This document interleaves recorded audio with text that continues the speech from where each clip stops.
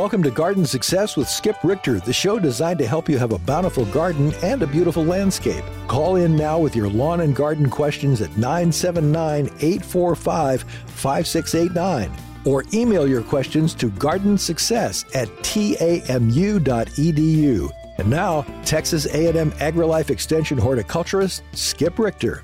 Well, hello, and welcome to Garden Success. We are glad you're listening, and we hope you'll give us a call today. We can talk about anything gardening that you are interested in. Our phone number is 979-845-5689, 845-5689. Or you can email me at gardensuccess@tamu.edu, gardensuccess@tamu.edu. We're finally getting a little bit of a break in the weather coming up here. We get a little rain, and boy, the temperature's going to drop down, be really nice. And then in the coming days, especially when we get past Sunday, that seems to be where it really starts to cool off for us. Our lawns and gardens and everything have been through a lot this year, and it's been a difficult time for a lot of plants, and there's a number of different reasons. Number one, the excessive heat shuts down plant processes. Certain plant processes are affected by the excessive heat, and that includes day heat and night heat too. We need things to really cool off at night so our plants aren't afraid to open up their stomates and let some moisture out, do the respiration that they need to do. And we just have had some struggles with that. I've seen several kinds of plants that I think that was what was affecting them. But of course, it's the drought. It's the lack of water. And it's always interesting because people will call the extension office and say, hey, I'm watering my plant, but it's still doing this. And I look at the plant, and the plant is showing distinct drought symptoms. And so what does it mean to water your plant? How much do you water? Inevitably, folks want to know, how long do I run my irrigation system? And irrigation systems vary a lot. There are different types of irrigation heads. There's the solid set spray head that comes up. Those are pretty common. And they just spray in all directions. They put out water at a pretty good rate. Then there's the rotors that send the little stream back and forth across the lawn, kind of as gears are turning inside. Those put out less water. And then there's the multi-stream rotors, where they're little tiny fingers of water drifting across the lawn and disappearing on the other, wherever the sprinkler is set to stop. And those put out even less water. So for me to say water 5 minutes or 45 minutes, it's kind of hard to know without knowing the rate of application. Also, when it comes to soil types and soil slope, if you have a clay soil with even a little slope to it, that water is going to run off. A clay soil, aside from wormholes that are opening up a chamber into the ground, and then the plant growth on top of it, just the clay. Some of the clays along the Gulf Coast take in water at 1/8 of an inch an hour. Now think about that. We'd like to get an inch of water in the soil when we can, at least a half inch. But to put out water at such a low rate that it actually soaks in and doesn't run off, that's very difficult in a clay soil. And so you may water for a while, but it's going down the street or somewhere else. Another issue with that, the way we deal with that issue is we do what's called cycle and soak. Your sprinkler comes on and runs for however long it can run before runoff starts, and then it goes off for about 45 minutes, and then it comes back on again and waters again. So you're letting it soak between short irrigation cycles in order to get that depth of watering that you're looking for. And once you put water in the ground at that depth, there's a lot of resilience. Now, going back to people saying I water, but yet the plants are drought stressed. Well, if you water in just small amounts and you do not wet the soil deeply, then trees and shrubs are going to have a hard time of it because the depth of wetting is so shallow. The grass may benefit some. It's really not great for the grass either, but it may benefit some. But other plants, they're not getting it. And trees and shrubs should be able to survive on what nature provides in Bryan College Station. They just should. But if you have a newly planted one, or let's say a tree that's less than 5 years in the ground, each year the root system gets better and it becomes more established and it has more extensive roots. But an established tree can take, oh gosh, it can take roots out to 2.5 times or more, really more, the branch spread of the tree in all directions. So that's a lot of volume of soil to make it resilient. So if it gets dry for weeks, the tree's probably okay. Shrubs a little less of an extensive root system, of course, significantly less, but still they're woody ornamentals and they have an extensive root system for the plant size and therefore the plant water needs.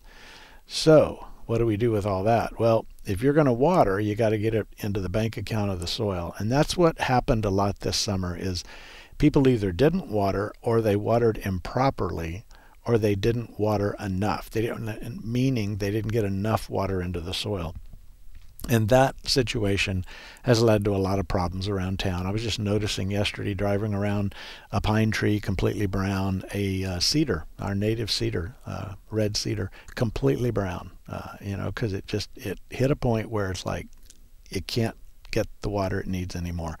That soil volume has been depleted. Even though it's an extremely resilient plant, that volume got depleted and it turned to toast. And so now we're in the fall season. We got plenty of water in the soil. I mean, soil is adequately moist. Your trees and shrubs should be fine, unless you just planted one, a couple weeks ago or something. And yeah, it's got a confined system still, root system.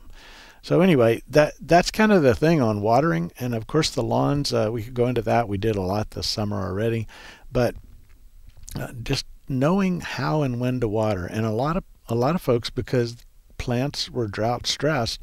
If now we're in the end of October, if we go through November, let's say 3 weeks in November and no rain, which that's not going to happen probably. But if we did, the water use of plants is way, way, way lower than it was in August when we were talking about 100 degrees for 45 days and no rain or whatever it was this summer. So you don't have to keep watering. It's okay. We get some rains, which we've been doing, and get some bank account in the soil, and then we don't have to worry about that. Now the annuals like flowers and the annuals like vegetables, yeah, we water those periodically, but don't think the shell shock of having gone through summer, now we just need to keep watering, because it's what the plant needs, and what they need is based on, in large part, what they're using. And so the water use of a plant goes way, way down as it cools off.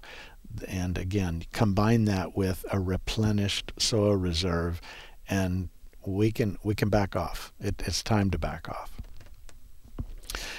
There are situations where, let's say it's in the winter and we're having milder temperatures, maybe some 7 degrees and stuff like that, and you got an evergreen and maybe it's fairly new in a bed. Well, yeah, you are going to occasionally water that if we don't get rain for any period of time.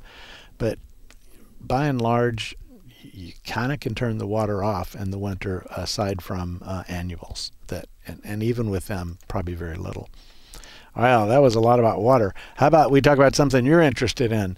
Garden Success Radio Show, calling in 979-845-5689, 979-845-5689, or by email gardensuccess@tamu.edu. I had an interesting question come in, and I often will use a question and just not only answer the question, but talk about some of the principles around that answer. Albina emailed, I believe from Conroe, asking about, is it possible to grow seaberry in Conroe, Texas, and what about filbert, and what varieties would I recommend? Well, for those of you who don't know, filbert is a nut, and it is primarily grown up in the Oregon direction. It can't take the coldest weather, so like the central U.S., way up toward Canada direction, it gets too cold for filberts. But I have never seen filbert recommended at a southern extension service ever, including here in Texas. But the interesting thing about filbert is that if you look online, there are some extension services that will say its range is from, I can't remember the coldest, but let's just say zone 6 down to zone 9 even 9B, which would be way south of us. And I can't make sense of that. Filbert, I don't believe can take the heat here. I just don't think it can take the excessive heat here. So what do we do with the fact that people say it's in zone 9? Well, one thing we do with it is don't believe everything you read online. Check several sources, and because sometimes something gets said and then it gets repeated, and pretty soon it becomes the official truth when it never was. So be skeptical about those things. The second thing to remember is zones are based on cold hardiness, which means how cold does it get at the coldest time in the winter. What is your typical midwinter low temperature? So we're in zone 8 here. And so, each zone is based on a range of temperatures. But what hardiness zones don't tell you is how hot does it get in the summer, or how humid is it, or let's see, what was the other thing I was going to say? The nighttime temperatures, for example. And those all affect plants. Now, if you look at a USDA hardiness zone map, and I would encourage you to do this, just go online and do a search for USDA hardiness zone and look at the current map that is online. And if you look at it, I'm gonna pull that up right here, so as I'm talking about it, I can speak a little bit clearer. The zone 8 that we're in goes all the way up and covers almost a third of Washington state on the west coast, almost a third of Oregon on the west coast. Now, that is a lot farther north than us, and it's a much lower hardiness zone as you go interior into the zone. But if you get right on the coast, the zones are less. If you are up in the Great Lakes region and you've got water coming off of one of the lakes, that affects the cold temperatures that are there, because that water has a warming effect, even though it's a very small thing. But it doesn't mean you can grow bananas in Indiana, but it just means that it affects it. So if hardiness zones, if we can go all the way up into Washington on the west side of the Cascades and see the same zone that we're living in here, what does that tell you? Well, it tells you that hardiness zones is just talking about the lowest winter cold. And again, it's the ocean that's helping modify that. And so when we look at plant zones, don't believe them. And when you see flowers and things that are for sale and it says they're heat tolerant or whatever, don't believe it. Not unless it's coming from someone who's here that knows what they're talking about, such as our A&M Horticulture Department, the Texas Superstar plants, the Earthkind roses and things. They understand what we're growing in down here. And so I'm going to come back to that. I'm going to stop and take a phone call, but I want to come back to that just a little bit more, because I still haven't finished answering the question. Our phone number is 979-845-5689, and we're going to go talk to John. Hello, John. Good morning. Good morning. Question about beets. Will beets overwinter if you cover them? You mean just leave them in the soil to keep as if they were in a refrigerator kind of thing, or do you mean keeping them growing all winter? Keeping them growing. They will. Beets aren't at the top of the list in terms of cold hardiness, because basically beets and Swiss chard are the same plant pretty much. And so if you get a real hard freeze on Swiss chard, it'll burn it way back to the ground or near the ground. If you can cover them and keep them from, let's say, going below, oh boy, I'm going to grab a number here. I would say probably maybe the upper 20s, maybe the lower 30s. You can get them through. Upper 20s is pushing it too far, but you can get them through, and they can keep going. Okay. She had a question about that. Yeah, the thing with what is the F thing? Fennel. Oh, fennel. Yeah, fennel's moderately hardy, but not fully cold hardy.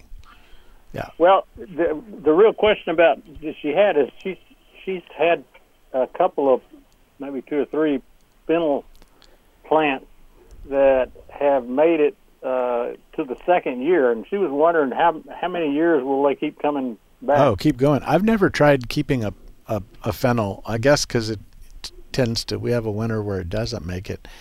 That's a good question. It is, I wouldn't expect it to just be a perennial. And, all our winters are different. And sometimes we have one of those good freezes, but it just dips down the last thing of the night and then bounces back when the sun comes up. And so, it's hard to generalize about these plants. It's really strange because, of course, I think we do cover them, but not with anything heated or anything. And and we've had the last couple of winters have been pretty cold, and they keep coming back. And I mean, of course, the bulb's under the ground. Yeah. Well, yeah. Pretty kind of, yeah, at the ground level, pretty much.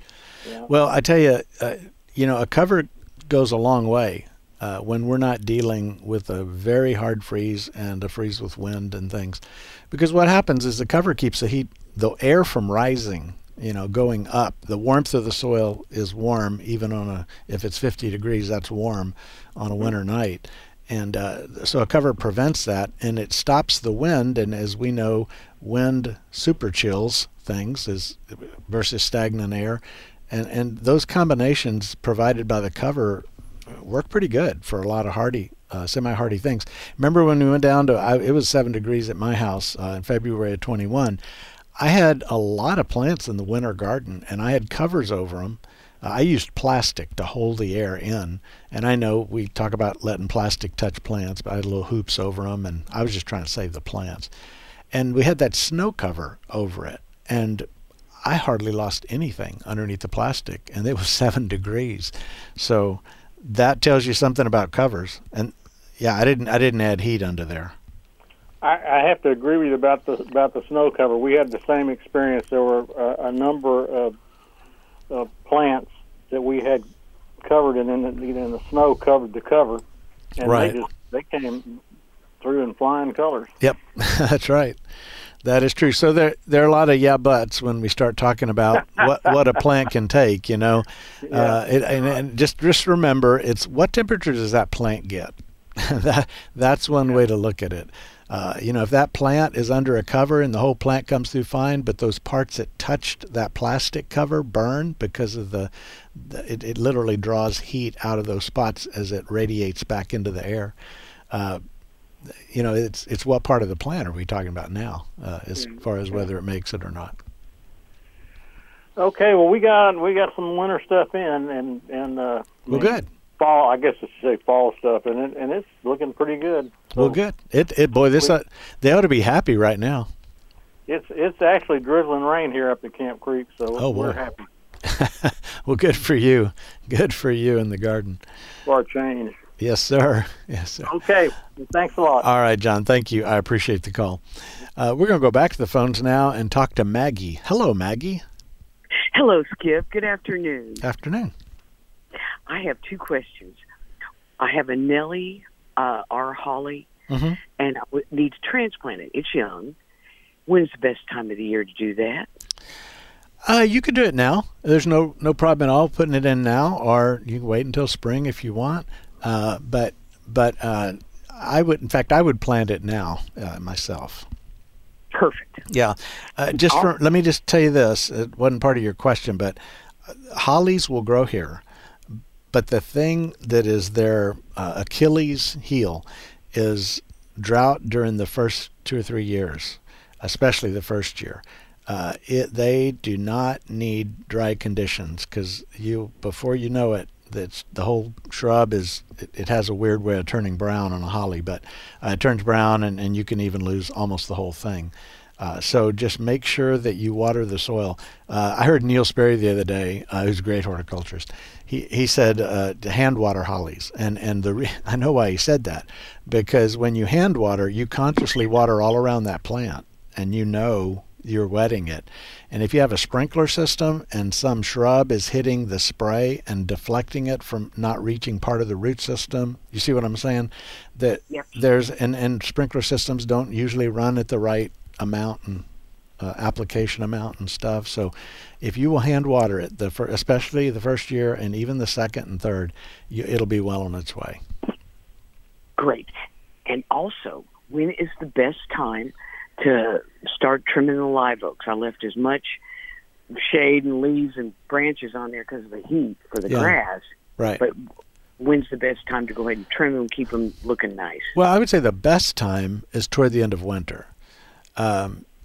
That is because the fastest time of wound healing is in the spring.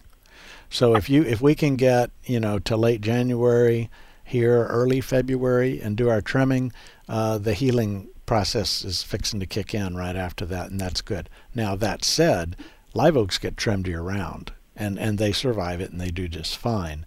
It's just that you asked the best, and I would say the best would be toward the end of winter. Okay, I can wait a few months.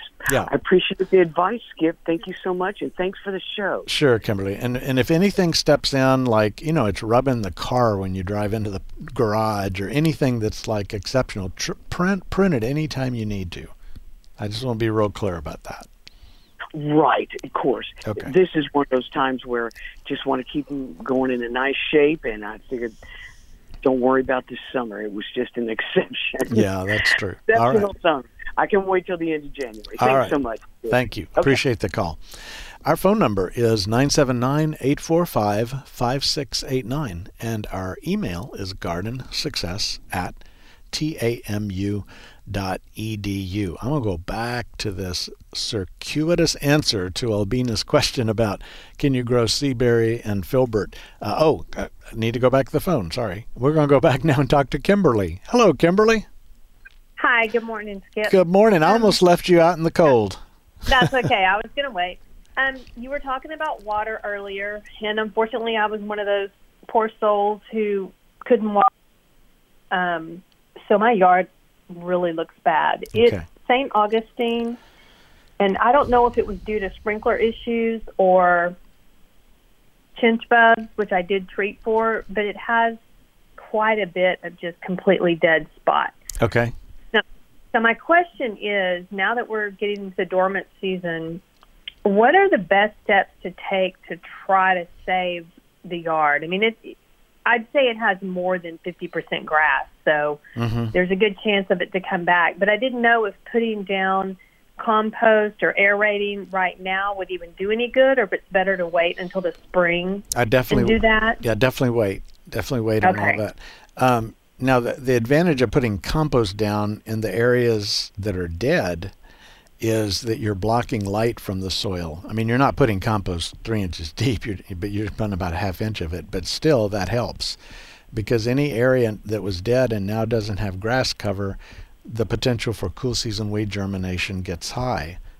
And so, you have to deal with that. Yeah, I'm seeing a lot of that right now, which I'm pulling those, but I didn't treat it. So right. So I would look at the areas, and there's a trade-off between how much money do you want to spend and how fast do you want it to look good. And so the on the fast look good is you just resod those areas completely. I wouldn't do that right now. We are at the end of the grass root zone growth time. I mean, it's not like they stop and they don't grow at all, but they're starting to taper off a lot. And so you lay sod, and you're not getting the good establishment like you would have a little earlier in the month even.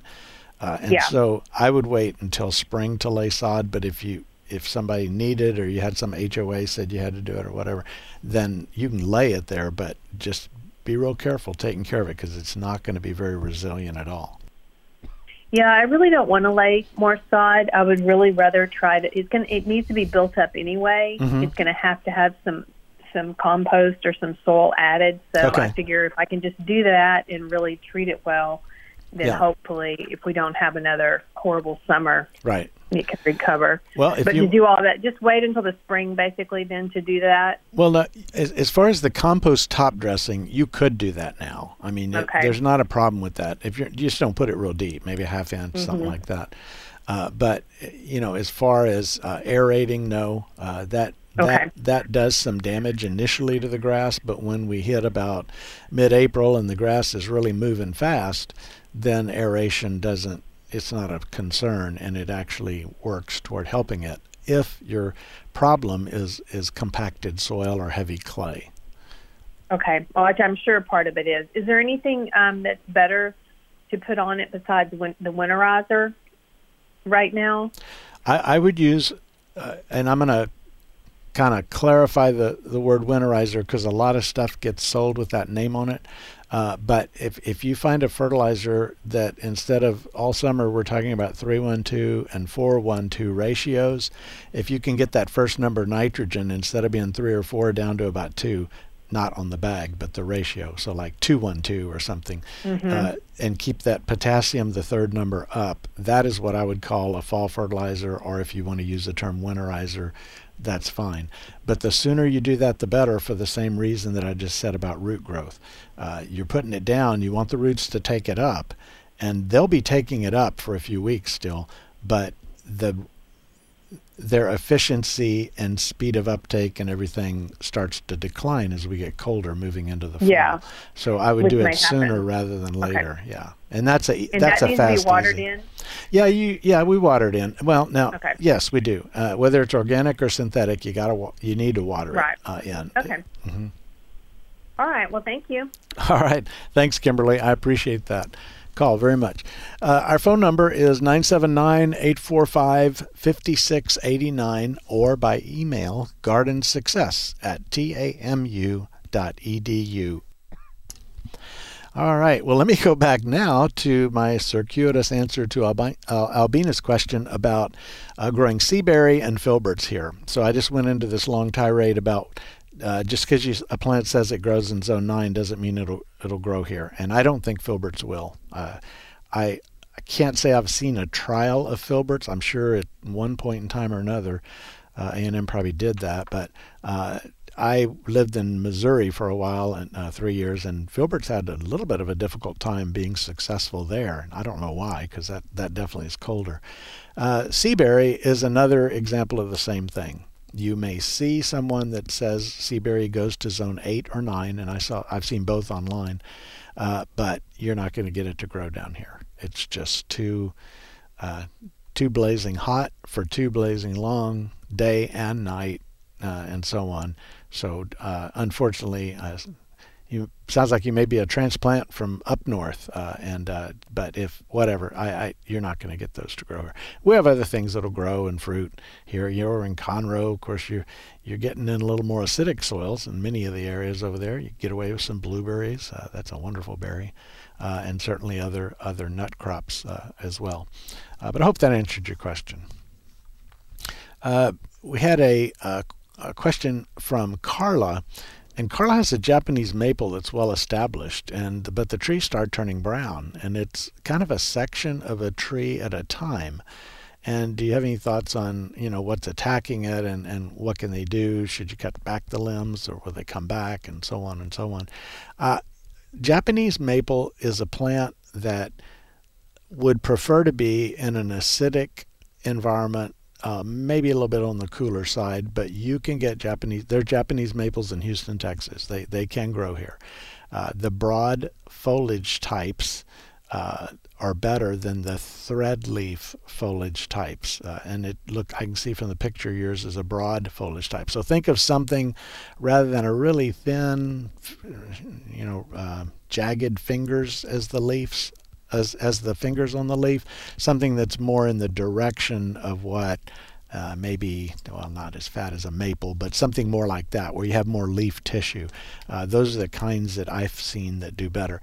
They like to be in an environment where they have some afternoon shade, morning sun maybe, and some filtered light through the day. That's really good.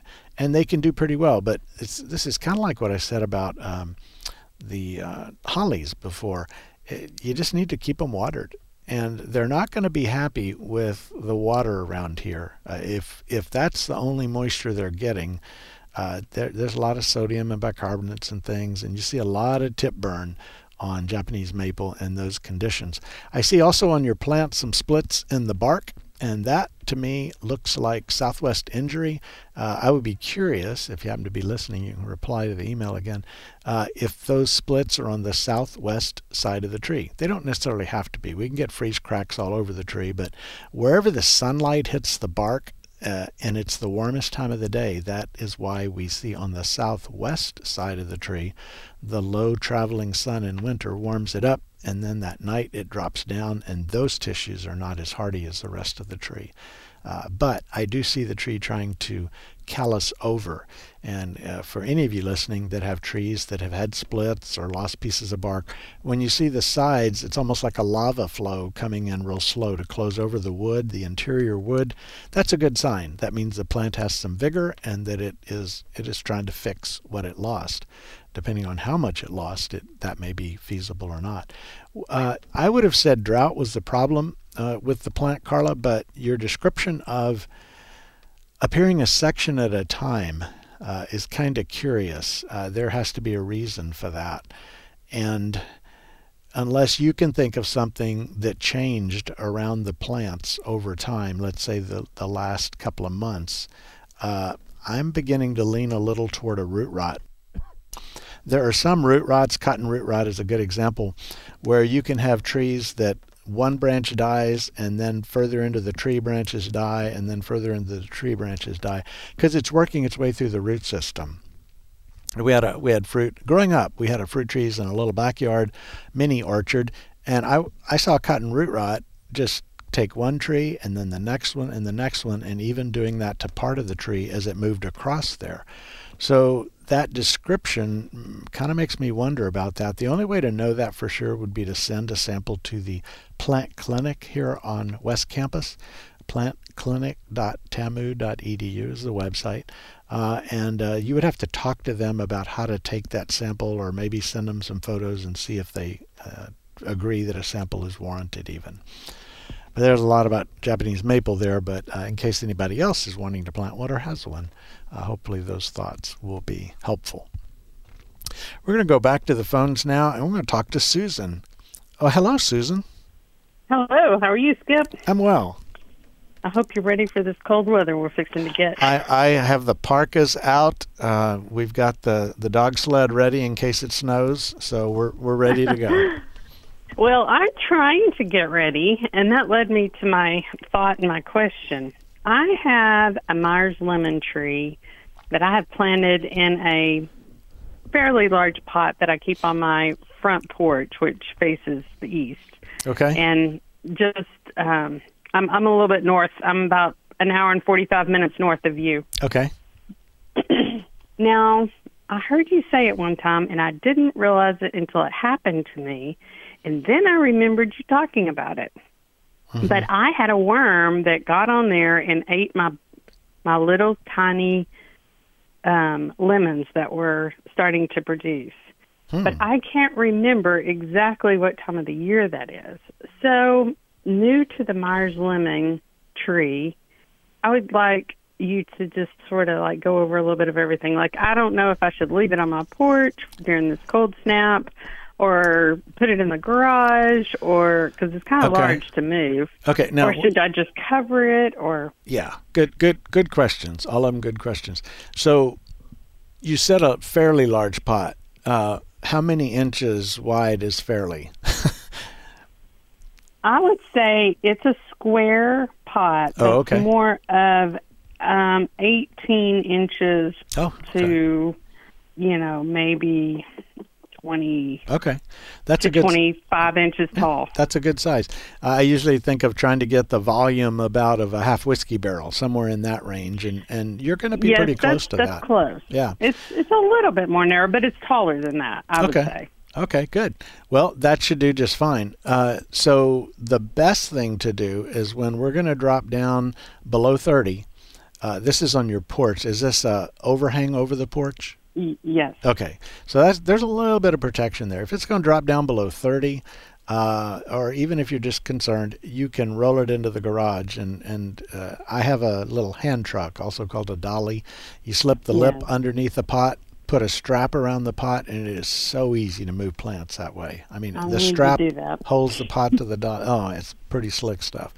And you can run it in the garage and then bring it back out. It's an evergreen. It needs sunlight, and it'll stress it to be in for too long in the garage. If you wanted to try covering it, there are different ways to go about it, but one example would be you build a PVC box, like the box kites. You have a frame all around it, and you don't glue it together. You just fit it all together, make it snug, and make it a little bigger than that lemon tree, maybe even extra bigger, because the tree's going to grow for next year. I like that because you can take those apart. It's like playing with Tinker Toys, for those who remember Tinker Toys. You take it apart and you store your frame in the garage, and then it's ready next year. And then cover it with clear plastic. Clear plastic. If it's not in the sun, you can cover it with black plastic too, if the sun is going to be shining on it, or a tarp. And make sure you seal the edges so wind isn't whipping up underneath there, because that defeats the purpose. Then get you a clamp light or two. Do you know the aluminum shielded clamp lights that? Yes, I have plenty because we raise chickens. Oh my gosh! Do you ever know clamp lights? Yes. Okay. Yes. Well, so you're already set up. Don't put a heat lamp on it. Those hot heat lamps. Just the red lamp. Yeah, the red type.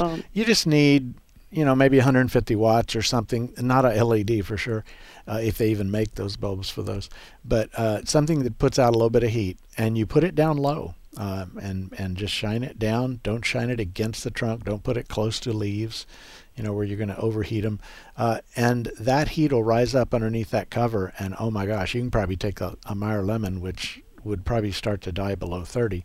You can probably take it down to 22 if you keep the wind out of the cover. Well, it's possible for me to keep it on the porch and never put it in the garage. Okay. Well, you figure a way. Are you saying that? Yes, I am. I'm saying because 30. Yeah, because if you can create dead air space and you can slightly warm that dead air space, it makes a huge difference.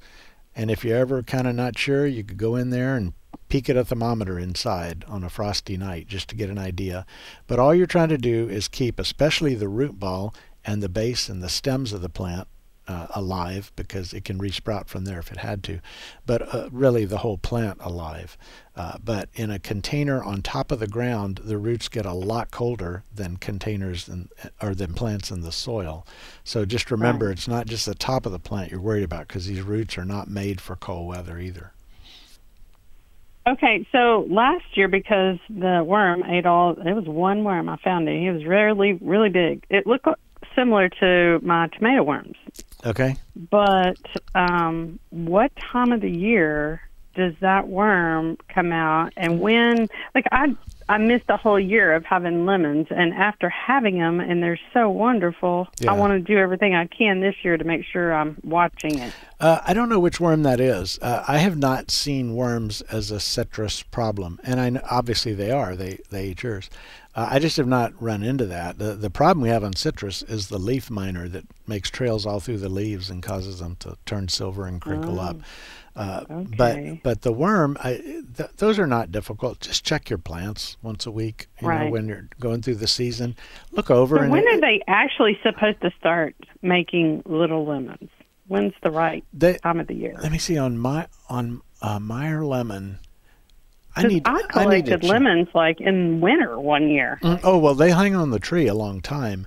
Some of our citrus blooms at a certain time and fruits, and it has like one cycle a year, and some citrus has more than one cycle a year. And I should know this, so I'm gonna have to look it up right here in just a second. But anyway, the Meyer lemon is not near the top half of hardiness, but it's not the most cold tender citrus that we have either. Okay. Yeah. All right. So one more question about it. Okay. This year, it produced some really long and not super strong, but really long shoots, I guess you would want to call them. Mm-hmm. Should I trim some of those back? Because, I mean, it's got an awkward shape to it. So I was wondering on trimming it. What really... Tell me the plant again. I missed that. It's a Myers lemon. Okay.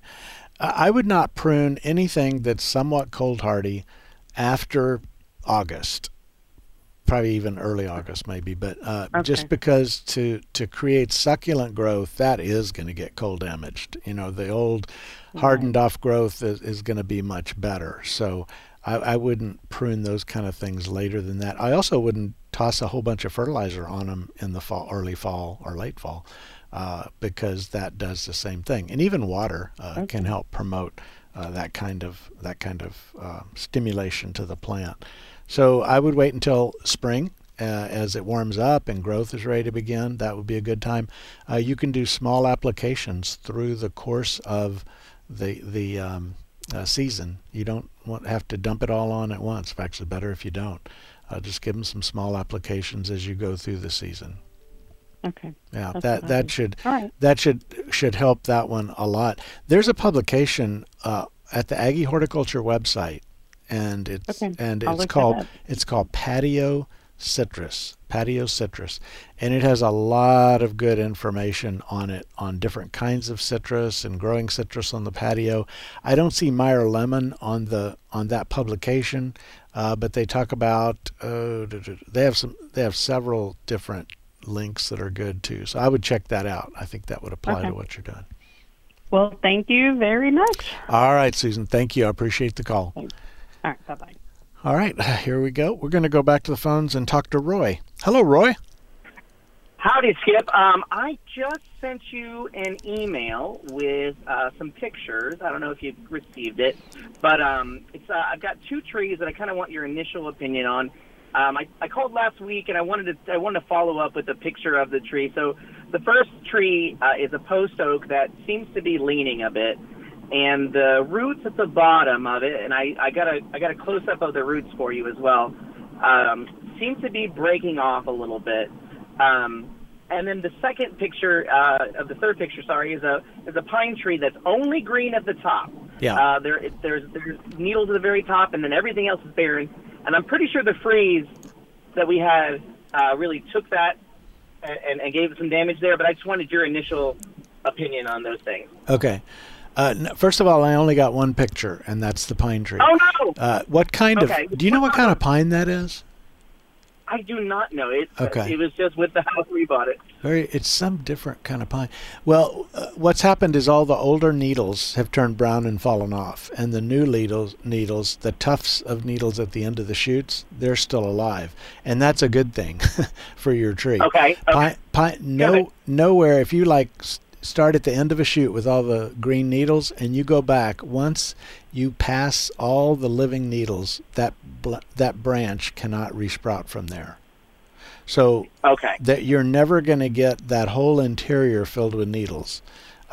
Everything that's lost is lost. Every branch that has no needles on it, it's not going to shoot back out, and you just end up cutting them off. Yeah, pines, arborvitae, cedars, juniper, all that kind of stuff, that they can only regrow from the base of living needles. That's where the living viable buds are. Gotcha. Okay. I just sent you that second one. Maybe it came through. Well, maybe it'll pop through here, but yeah, pine. I'm trying to figure out what kind of pine that is. It's very unusual looking for a pine. So do you recommend? I guess it's like an aesthetic thing now. If we're only going to have those needles at the very top there. Yes, that it is, and unfortunately, a lot of tree decisions are based on aesthetics. We've had a lot of trees that have died back and stuff. Okay, I have your oak. What was your question about the oak? So it's just we just noticed it leaning over a little bit more than usual. And when I was mowing the grass the other day, I ran over one of those roots, and I was like, oh no! And I kind of took a closer look and noticed more of them at the base there breaking off. Right. So just wanted to get some thoughts on that guy too. Well, that plant was grown. Did you plant it or did somebody else plant it? It came with the house as well. Came with the house. Normally with post oaks, they're not planted. People don't sell post oak trees typically, but it's very interesting that the roots are so close going by the base like that.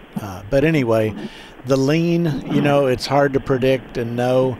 Professional arborists could come out and take a look at it.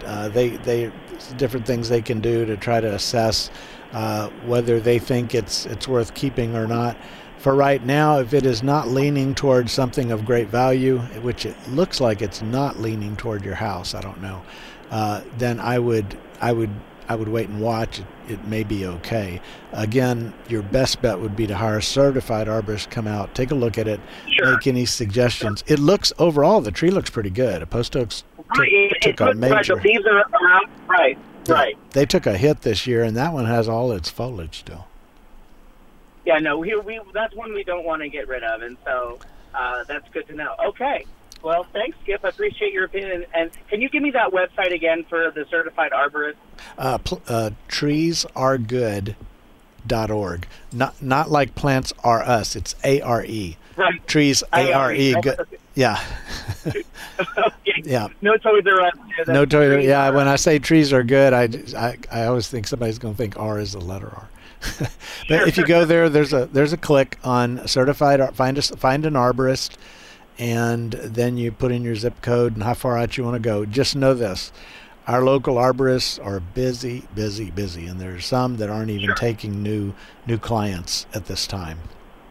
Okay. Yeah. So it may be a little bit of a hunt to find one. Sure. All right. Alrighty. Well, thanks, Skip. Always appreciate it. All right, sir. Thank you for the call. I appreciate that. 979-845-5689. 845-5689, or by email, gardensuccess@tamu.edu. I'll talk about some things going on out and about town. The Rio Brazos Audubon Society is going to have their monthly Birding 101 bird walk out at Lick Creek Park. We talk about these a lot. They have them regularly out there. It's your chance to walk through, learn about birds. If you have binoculars, bring them. If you don't, they usually have a loaner or two available out there. So bring water as you go walking.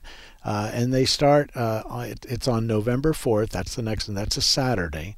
And you get there at 8:30 a.m. And they do some, talk about the basics of identifying birds by sight and sound and utilizing the field guides and things like that. But that is it on November 4th. If you'd like to learn more about birds, this would be a great thing for kids to do. If a parent comes along and just let them learn a little bit about looking for birds, learning the sounds, part of the cool stuff out there in nature.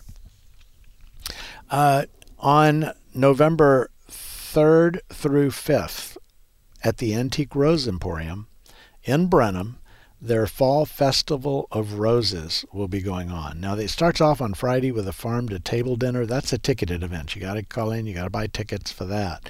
Saturday, they'll have food trucks and 4 to 5 speakers. On Sunday, they'll have a speaker and a little worship service as well there.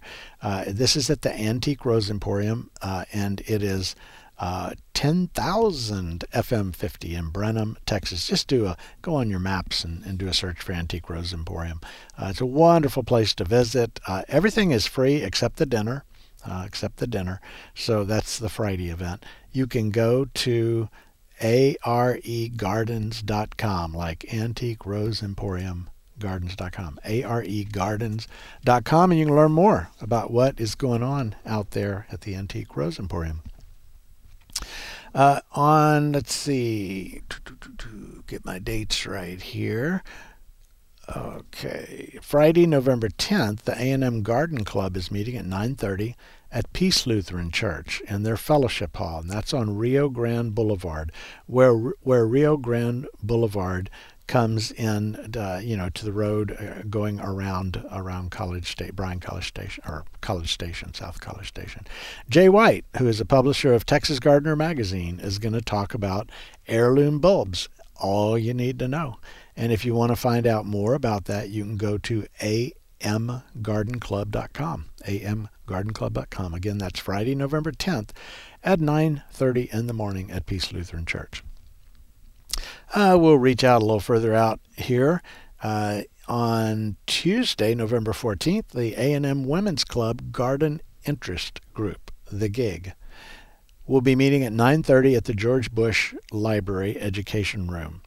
And the topic will be Inspired Holiday Designs by someone who ought to know, Dr. Bill McKinley. He is the Texas A&M Benz Endowed Chair of Floral Design and senior lecturer there at Texas A&M. So Inspired Holiday Designs, they're going to show you a design that is inspired by music and the upcoming season for table and home decor, all that kind of stuff. So if you want more details, you can email them at tamugig@gmail.com. tamugig@gmail.com. Let me see what else is going on here in the greater area. Oh, don't forget that our farmers markets are always going on here. We've got the South Brazos County Farmers Market Tuesdays from noon to 5. That's out at the corner of University and Glen Haven, across from Scott and White Clinic. That's the South County Farmers Market Tuesdays from noon to 5. And there's also a South Brazos County Farmers Market every Friday from noon to 5, same location, Tuesday and Friday from noon to 5. Then Farm Fridays is out on Tabor Road from 10 a.m. to 2 p.m., so 2 hours each side of lunch. And they have a farmers market there as well, including plants and all kinds of other farmers market things. And then the College Station Farmers Market. Now, this is a new one. It's at the Post Oak Mall parking lot, and it is on Saturdays from 8 a.m. to noon. College Station Farmers Market. Post Oak Mall parking lot, 8 a.m. to noon. This is a new member-driven farmers market featuring, locally sourced products like you would expect from a farmers market. If you want more information on that one, you can dial 979-530-3768. And finally, the Brazos Valley Farmers Market in downtown Bryan at Main and 21st Street. And they're every Saturday from 8 a.m. to noon. Wide variety of all kinds of things, from produce to meats and eggs, and then the products that are processed, like a jelly and jam and canned veggies, things like that. If you want more information on that one, their website is brazosvalleyfarmersmarket.com. brazosvalleyfarmersmarket.com. I believe we have covered everything for there. So there's still a lot of stuff going on out and about around town. I want to talk a little bit about vegetable gardening and what we can be doing this time of the year out in the garden.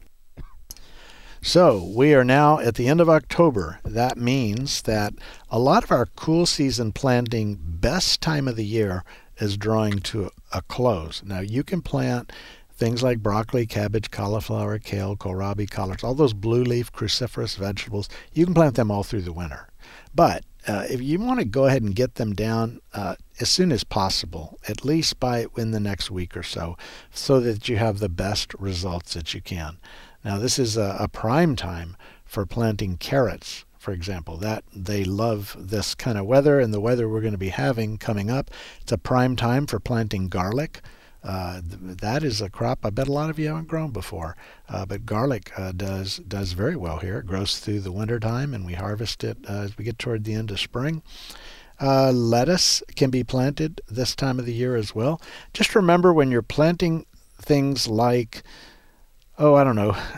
lettuce and spinach and some of the crops, they have a certain amount of harvestable time. It's not like it's not like a carrot. You pick the carrot and throw it in the crisper and it's there almost 3 months later. It's still doing pretty good there.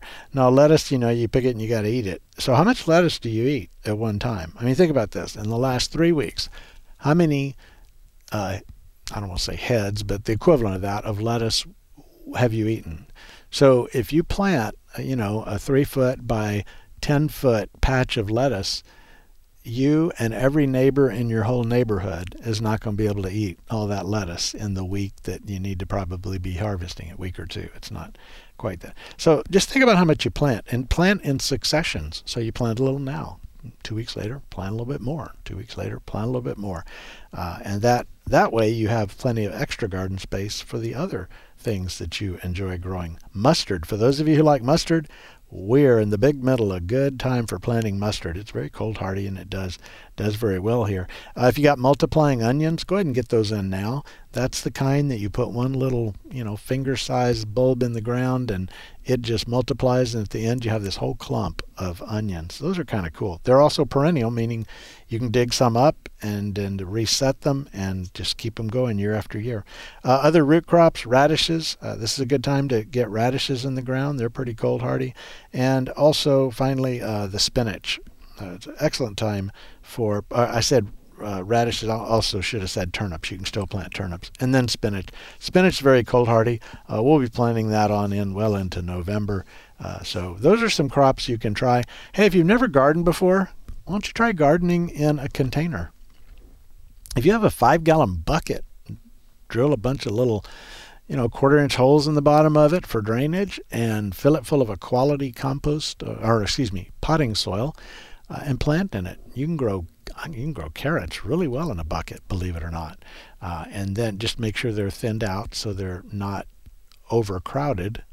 They need to at least be the distance of the width of the carrot, maybe a little bit more when it's mature or when you would harvest that variety. Let's see. I've grown lettuce in buckets. I've grown kale and cabbage and cauliflower and kohlrabi and all kinds of things in a bucket. My favorite container for planting things is a wheelbarrow. You get a big wheelbarrow, make sure it has holes in the bottom for drainage, fill it full of a good quality compost. I keep saying compost. Potting soil, potting mix, growing mix, and then you can grow all kinds of things. I had a wheelbarrow one year that had spinach, and it had kale, and had broccoli. What else did it have in that thing? There were like one or two others. Oh, arugula was growing in there. You can grow a lot of things in a wheelbarrow. And you know what the cool thing about a wheelbarrow is? You can move it to wherever there's sunlight. Maybe your garden doesn't get good sun, but I bet your driveway does. You put a wheelbarrow out there and get good sunlight. Or if you have a frosty, freezing night, go right in the garage. It's really easy to move a wheelbarrow into the garage for cool weather. So that would be something the kids, I think, would enjoy too. And I think it's important to get kids involved in gardening. We know that one of the biggest contributors to our health is what we eat or don't eat. And when it comes to fresh produce, that's important. And kids should learn that. And when they grow it, they're more likely to eat it. So get them involved. Let them have some fun. Let them learn about gardening and be involved in it. And I just think you're setting them up in many ways for good things to happen for the rest of their life because of that exposure to horticulture. That's why we here in the horticulture department have the Junior Master Gardener program. It's an international program, and they're all about teaching people who teach kids how to garden and have success. Got great materials, by the way. If you'd like to learn more, just look for Junior Master Gardener online, and you can find out all of the different publications and things they have, as well as some upcoming activities. They have programs all the time that you can get involved with and learn.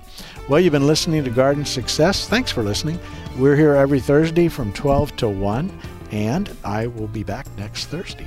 Oh, excuse me, next Thursday. Next we have a special recorded show coming in for next Thursday. So I think I'm right about that. We'll see you next time. You've been listening to Garden Success with Texas A&M AgriLife Extension horticulturist Skip Richter. Join us again next week as Skip discusses your questions about gardening and landscaping in the Brazos Valley.